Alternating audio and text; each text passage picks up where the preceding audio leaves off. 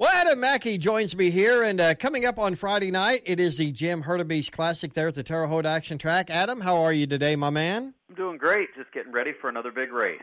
Well, talk to us a little bit and tell us about the Jim Hurtubise Classic. Give us a little bit of history on it. You know, Jim Hurtubise, a famous racer from years and years ago, and they have now made a race in his name, and they've been running it for years at the Terre Haute Action Track.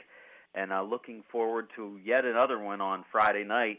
It always features the USAC AMSOIL National Sprint Cars and the Dirt Car Modifieds, and the fans come out in the thousands to see the USAC Sprint Cars run. They saw a great show back on Sprint Week in July, and now they're looking forward to another appearance from USAC Friday night. Oh, and it's always a great race, real competitive, and the fans definitely get their money's worth. Yeah, they absolutely do. You know, we're down to our final three events of the year with Friday, September 13th, and then we've got the October 11th and 12th doubleheader, which that race features Sprint Cars of USAC one night and then World of Outlaw Sprint Cars the next. So down to three big events at the action track.